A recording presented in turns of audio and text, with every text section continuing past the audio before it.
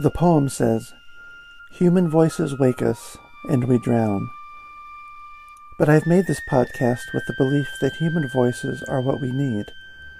And so, whether from a year or 3,000 years ago, whether poetry or prose, whether fiction or diary or biography, here are the best things we have ever thought, written, or said.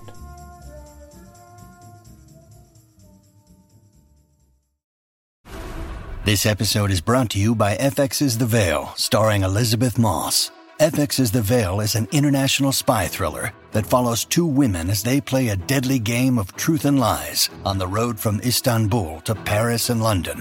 One woman has a secret, and the other has a mission to reveal it before thousands of lives are lost. FX's The Veil, now streaming, only on Hulu. It's taken a few months, but we are back to hear the words of Seamus Heaney tonight. And I wanted to read again from his book-length set of interviews with Dennis O'Driscoll called Stepping Stones. And this is from the second chapter, which is called Growing into Poetry. And as far as I know, this is the longest and the most sustained space that Heaney gave to talking about how he discovered poetry, I guess you would say, and how he ended up becoming a poet. And so this all predates his first collection, and it begins to bleed into his talking about the first poems that he did write. Dennis O'Driscoll is asking him, first of all, if he remembered poems or nursery rhymes at home. And he says that it was his mother who first taught us that there was a poem that says, "There was a naughty boy, and a naughty boy was he." And Seamus Heaney says, "One of the great delights of reading John Keats when I was an undergraduate was to discover that he had written those lines impromptu during his tour of Scotland in a letter to his younger sister Fanny. Until then, it was just another anonymous rhyme, which is a big compliment to it." And right there, it seems worth saying, it's a big compliment because you don't recognize John Keats behind it. At some point, I suppose, most of us who write poems out there, or at least the kind of poet who listens to a podcast like this, also wouldn't mind being such a natural voice on the wind or a natural sound in someone's ear that you just become an anonymous rhyme. You're just there.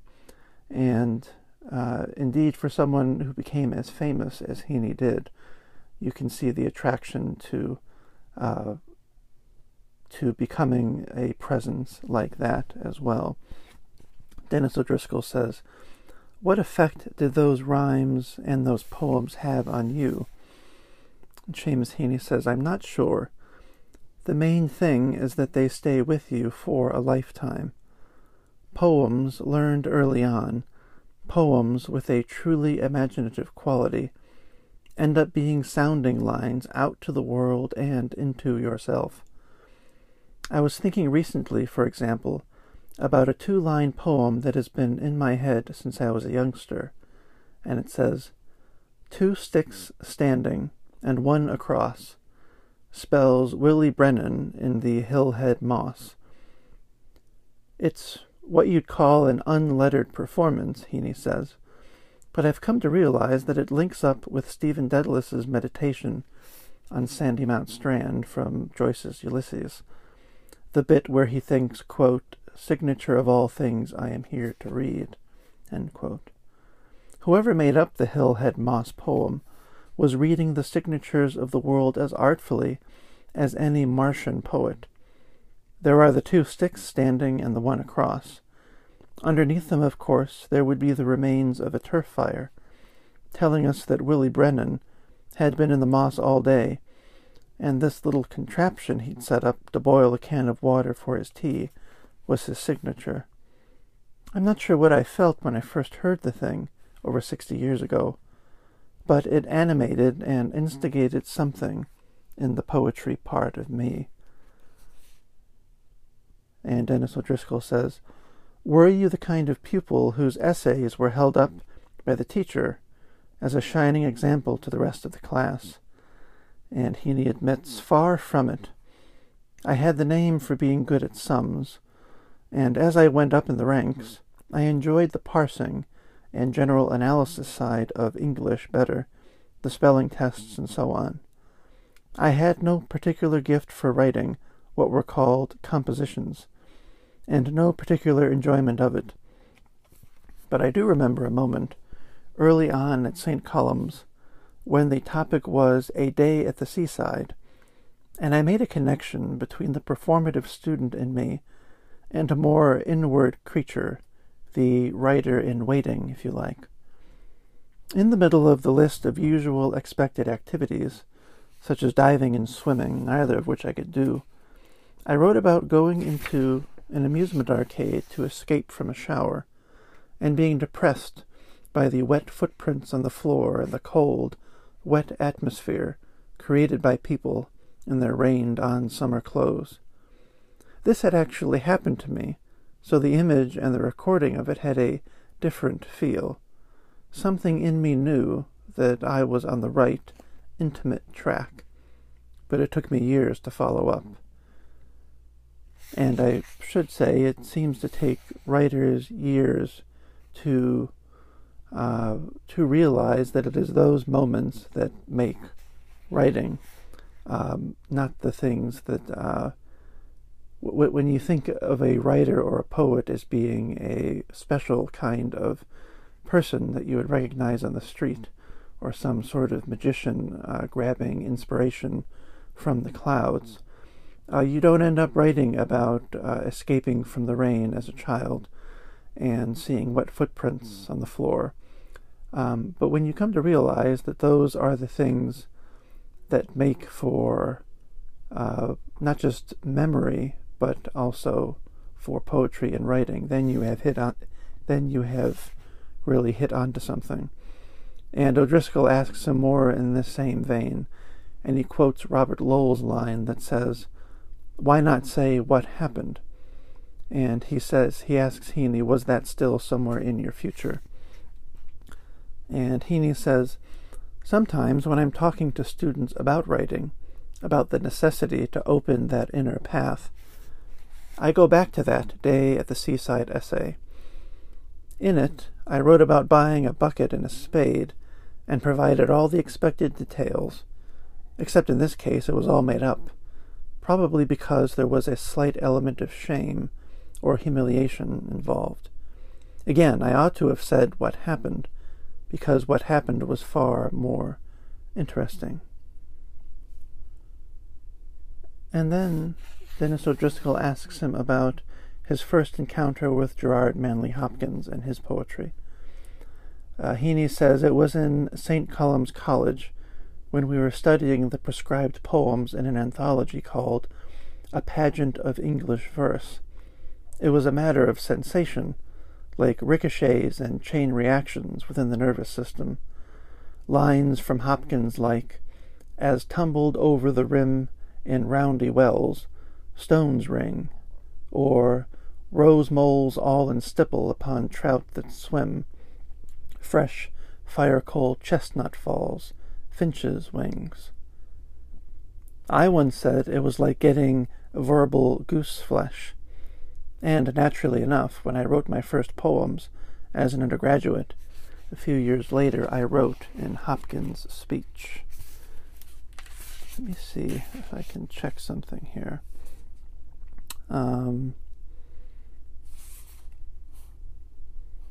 So Heaney's born in 1939, and he attends St. Columb's College, college being something different than what it means in America. He attended that from 1951 to 1957. So you get the sense that he's not an undergraduate yet, and he's from Gerard Manley Hopkins. He is from from about the age of 12 to about the age of 19 or 18 when he would have first discovered this. And let's see. This is something nice too. He talks about, he ends up talking about his mother's faith, his mother's Catholicism, and Dennis O'Driscoll brings up the fact that Gerard Manley Hopkins was also a Catholic, and what did that have any impact on him? When Heaney here is talking about his mother's Catholic faith, he says, it also sprang from sympathy for my mother's situation. I could see that religion was a powerful compensation for her. There she was, doomed to biology, a regime without birth control, nothing but parturition and potato peeling in secula seculorum, and the way she faced it, and in the end outfaced it, was by prayer and sublimation, toiling on in the faith that a reward was being laid up in heaven. She didn't have any simple-minded trust in this, but went with the fiction of it, as it were, lived it as a wager rather than an insurance. It was defiance as much as devotion. Anyhow, the whole theology of suffering, the centrality of sacrifice, of the cross, of losing your life to save it, all that fitted in with what I saw in her, and it is at the very core of Gerard Manley Hopkins' thought. The sestet in his poem The Windhover, as far as I'm concerned, is a versified enunciation of that attitude. And I read that in part because not only is poetry initially a product of religion, and he recognizes religion in poetry, but also the importance in Heaney's poetry of his mother and of his parents is all over the place if you go back and listen to those episodes that I made. Dennis O'Driscoll says, talk of versifying and enunciating reminds me of those remarks in your essay, Feeling into Words, about the connection you perceived between the heavily accented consonantal noise of Hopkins' poetic voice and your own Northern Irish accent. You must be glad not to have grown up in a place given to, quote, standard English. And Heaney says, I'd taken my degree in English literature and couldn't miss learning that the iambic pentameter had been put on the defensive by Ezra Pound and Company from early on. Talk of free verse and sprung rhythm was simply a given of the seminar speak when we were undergraduates.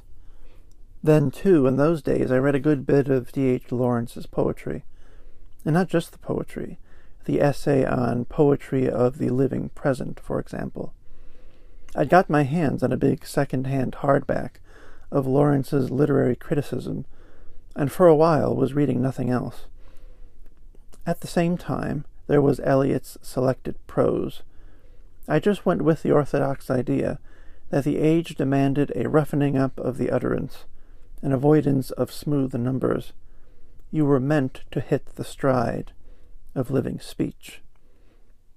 So when I eventually encountered Patrick Kavanagh's poem, Great Hunger, and Ted Hughes' poem, View of a Pig, and so on, part of the excitement was in their spoken force.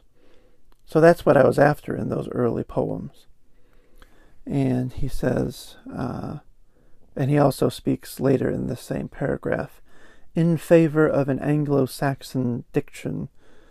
And there was also the fact that I did have a genuine response to Old English poetry, the Old English poetry we had to study. I think that the poems, the Anglo-Saxon poems, The Wanderer, The Seafarer, and The Battle of Maldon, might have established some sort of register for me. And then there's just this sentence on the next page. He says, the writing current has to flow in your limbs and joints, and the linguistic experiences that threw my switches were in English. And that is him explaining, I suppose, why he decided not to be a Gaelic language poet. And he talks more about the respect that he had for the poets who did write in Gaelic, but that he was not one of them. And that reminds me of Joyce making the exact same determination very early on, that it's very possible that the English monarchy took Ireland's language from them, but they were going to get their revenge, as it were, by using it better than the English ever could. And for Heaney, I'll just read the sentence again. The writing current has to flow in your limbs and joints as the linguistic experiences, and the linguistic experiences that threw my switches were in English. And this next question from Dennis O'Driscoll. Again, in light of your nationalist background, I'm surprised that you gravitated, even graduated, towards Queen's University in Belfast rather than University College or Trinity College in Dublin. Did the Catholic Church's ruling against attendance by Catholics at Trinity College influence your decision? And this is a wonderful question because it assumes this is something that people who are in the know with culture or poetry or painting or whatever it is, they assume that everyone else knows everything else you do, and that they knew it around the same time that you did. So you assume that Heaney made these decisions about where to go to university based on something that must have had something to do with his religion or something like that, when in fact it's something entirely else. And as Heaney says, immediately, Dublin just wasn't on the horizon. Even Belfast was far away to me. In those days I was outside the loop. My family had no familiarity with universities, no sense of the choices that were there, no will to go beyond the known procedures, no confidence, for example, about phoning up the local education authority and seeking clarification about what was possible. No phone, even, for God's sake. As far as we were concerned, Dublin didn't mean University College and Trinity College. It meant Croke Park, where the All-Ireland football final and the All-Ireland hurling final were played. What happened to me, Heaney says, in the first 3 decades of my life wasn't quite a matter of personal decision. It was more or less typical and generational.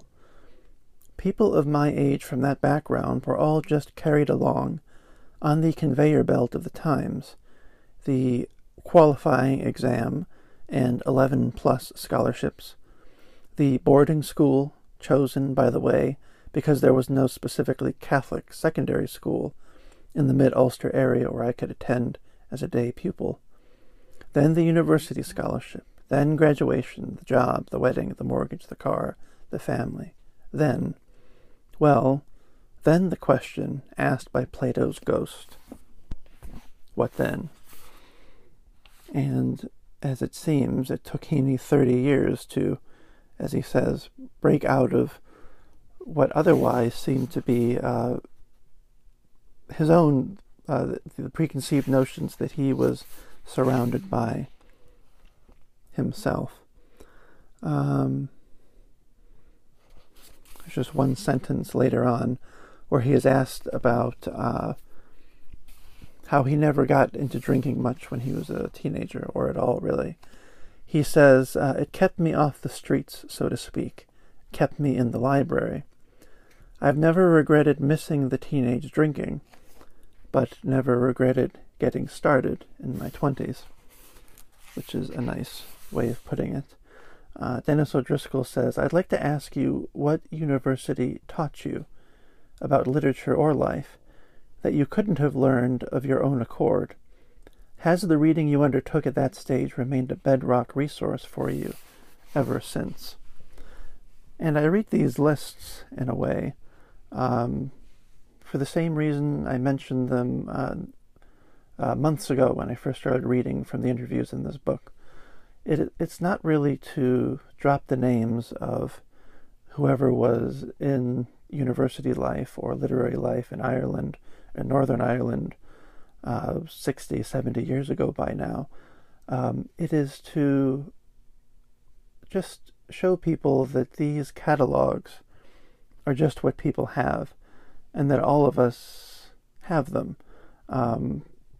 The wonderful thing about Joyce's Ulysses, I think, as I get older, it's not even, the joy isn't even in reading it. It is in knowing how thoroughly and down to the sidewalk pebble he was able to get that city into a book. And it's not because it's Dublin. He didn't do it because it was Dublin, as if Dublin were important. He did it because it was his world and it was his home, and we should all be invited to do that kind of thing with our own home. And in this case, Heaney's lists of books and authors shouldn't be something that we need to run out and copy. I'll go out and get Morte d'Arthur because Seamus Heaney read it. It should be a prompt for us to say, well, what are the books or whatever it is that I depend upon that have become a bedrock resource for me ever since I was 20 years old or so. So, Dennis O'Driscoll says, has the reading you undertook at that stage remained a bedrock resource for you ever since? And he says, definitely. In the first part of me, there's still that student coming for the first time on John Webster, Christopher Marlowe, Mallory's Morte d'Arthur, Gawain and the Green Knight, and Wordsworth's The Prelude. Things that entered the system then have stayed with me. A feel for Anglo-Saxon poetry, for Thomas Hardy, for D.H. Lawrence. What did I get as a student that I couldn't have gotten on my own? A sense of the whole historical picture, I suppose. The layering of the language from Anglo-Saxon to Hiberno-English. The Eliotesque sense of tradition. And if I can make a pause here and just mention this, I remember when the first time I really got into the Anglo-Saxons, not necessarily Gawain and the Green Knight, but Battle of Maldon and Beowulf. And for me, this was, the summer of 2002, when I was living as a caretaker in a double wide out in the woods of Ashtabula, Ohio, with an elderly man who spent much of the day asleep, and so I was on the porch or in my room reading, and or out on the back deck doing push-ups and then reading poetry, or walking the long gravel path from the double wide out to the road, and walking slowly because I was walking with a book, and so on. That was my version of that. And I suppose even before then, I first read Eliot's Wasteland in 1997. And between 97 and 2002, you might say, I was able to, I think, find the sense that Heaney is talking about, the Eliotic sense of tradition and the layering of language from Anglo-Saxon up until now. I was able to do that, but the difference, and I'm sure other people have been able to do that on their own ever since, and even before Heaney. The difference is that it was given in such a way that he got a piece of paper at the end of it, whereas I never really did. And that piece of paper is what got him into other areas and other jobs and an entirely different kind of life. And I've wondered sometimes if I shouldn't have followed that more traditional way, as he says here, a more traditional way into tradition. And that's just a question I think of every now and then. And so then Dennis O'Driscoll asked Heaney, what reading outside of class did you do? And Heaney says this: I went through a phase of reading thrillers by John Dickson Carr, those old dark green and white Penguin mysteries. And I was always into P.G. Wodehouse, the odd novel by Maurice Walsh or Canon Sheehan. I wasn't by any means a voracious reader, but I did know the contents of the Belfast bookshops, more or less by heart, especially the poetry shelves. Mullins and Donegal Place was my cave of gazing, but even then they didn't have a very extensive selection. A.P. Wavell's Other Men's Flowers, and early Yeats selected, a collected Louis MacNeice, the one that brought the work up to the late 1940s. Moira O'Neill's Songs of the Glens of Antrim, Percy French's prose, poems, and parodies. I actually bought more books in the second-hand shops in Smithfield Market. Henry Hall's and You Need a Bookshop. Some of the volumes I still have at home. My Tennyson collected and my Goldsmith, for example, were picked up in those old places. They were also terrific for classical texts. In those days, there would be a big end-of-the-year trade in school and university textbooks. I remember the smell of G's fluid and musty old bindings, and a manageress who was like the weird sister in the alcoves. A manageress who was like the weird sister of the alcoves, and her brown shopcoat and brown horn-rimmed glasses. And I bet if my listeners were the types to email me, I could probably fill episodes until the end of my life with anecdotes from people. If I just said, email me about your favorite bookshops from when you're 18 or 19 or 20 years old. And this is an interesting thing here. O'Driscoll asks Heaney about what it was like when he saw Louis MacNeice read live. He saw a reading given by Louis MacNeice. And he says to Heaney, you mentioned that his collected poems kept you, quote, at a reader's distance. What did you mean? And Louis MacNeice, I guess by the mid-50s, had to have been a huge presence on the poetry scene, especially for an Irish kid. And this is what Heaney says about it. Put it this way. Some poets and poetry you admire in the way that you admire produce in a market. Natural, beautiful stuff, delightfully there in front of you, thickening your sense of being alive. But you're still looking at it. You're savoring it, but you can move on to the next display. Then there are other poets and poetry that turn out to be more like plants and growths inside you. It's not so much a case of inspecting the produce as of feeling a life coming into you and through you. You are Jack, and at the same time you are also the beanstalk. You are the ground and the growth all at once. There's no critical distance as yet. Patrick Kavanagh and Ted Hughes had the latter effect on me, but not Louis MacNeice.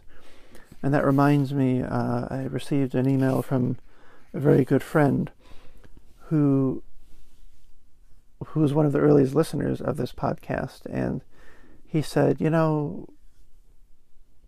through all of the poetry of Ted Hughes that you've read on your podcast, he still strikes me as cold. I can't quite get into him. And 20 years ago or so, I may have gotten that email from somebody and maybe been offended or hurt, or I would want to rush out and try to convince them otherwise.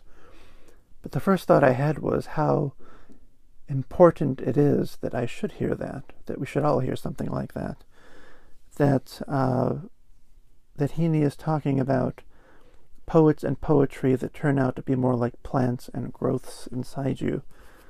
In many ways, we can't control which of those poets come into us in that way and which ones do not.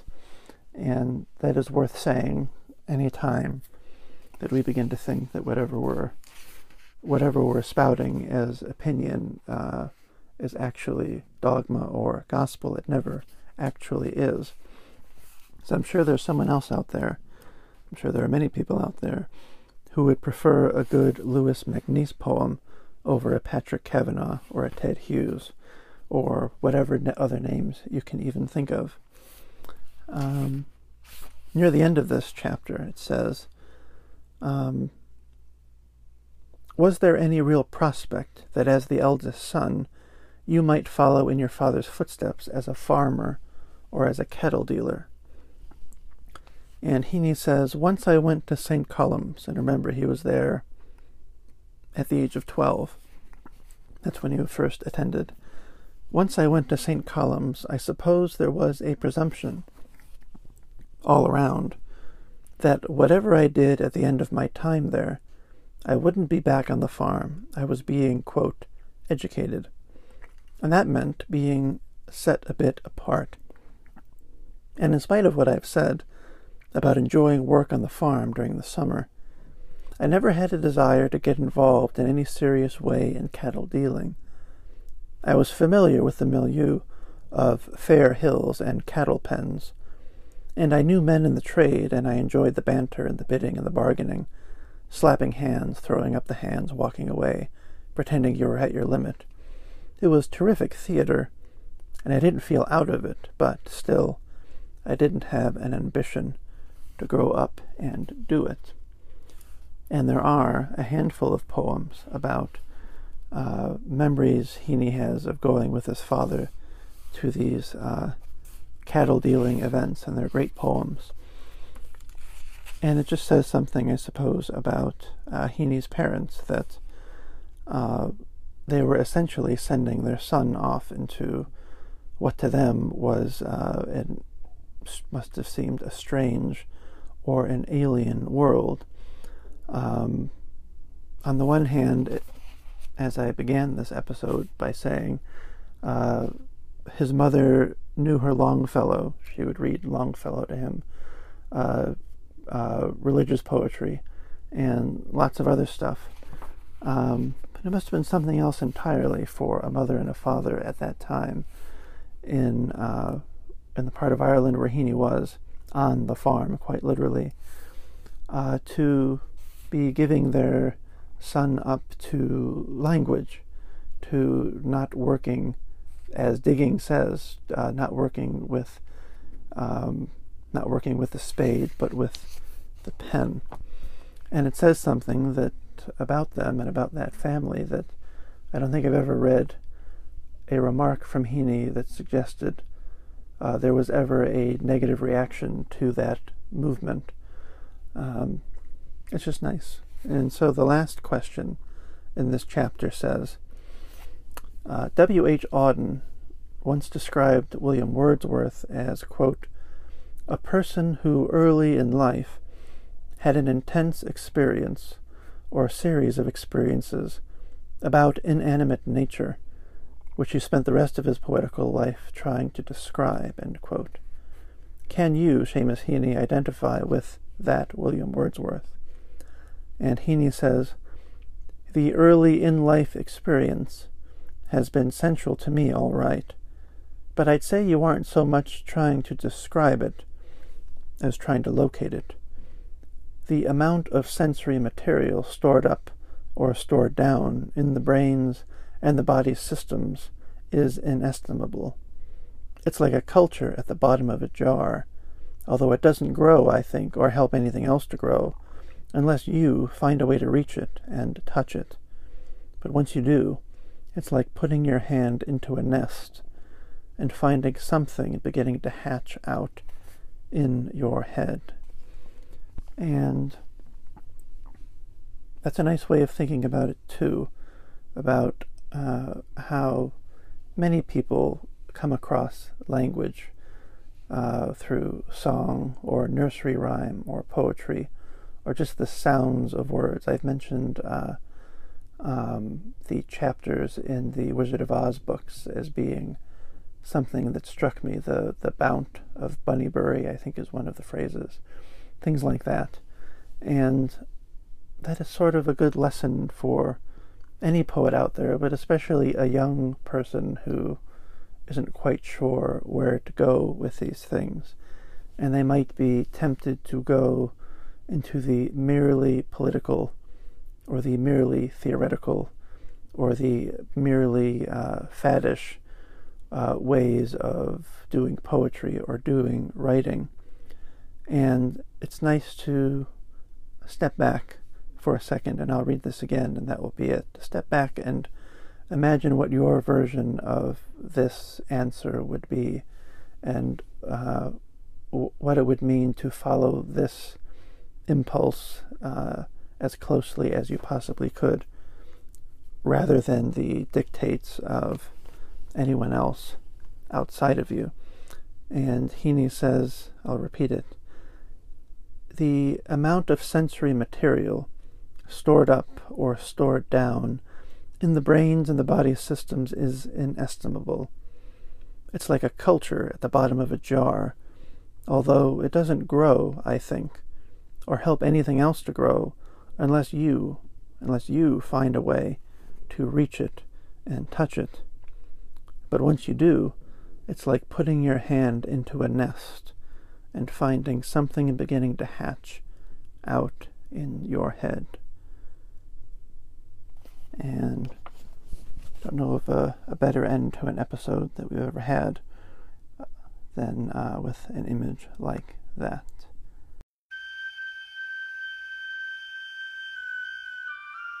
Any comments or suggestions for readings I should make in future episodes can be emailed to humanvoiceswakeus1@gmail.com.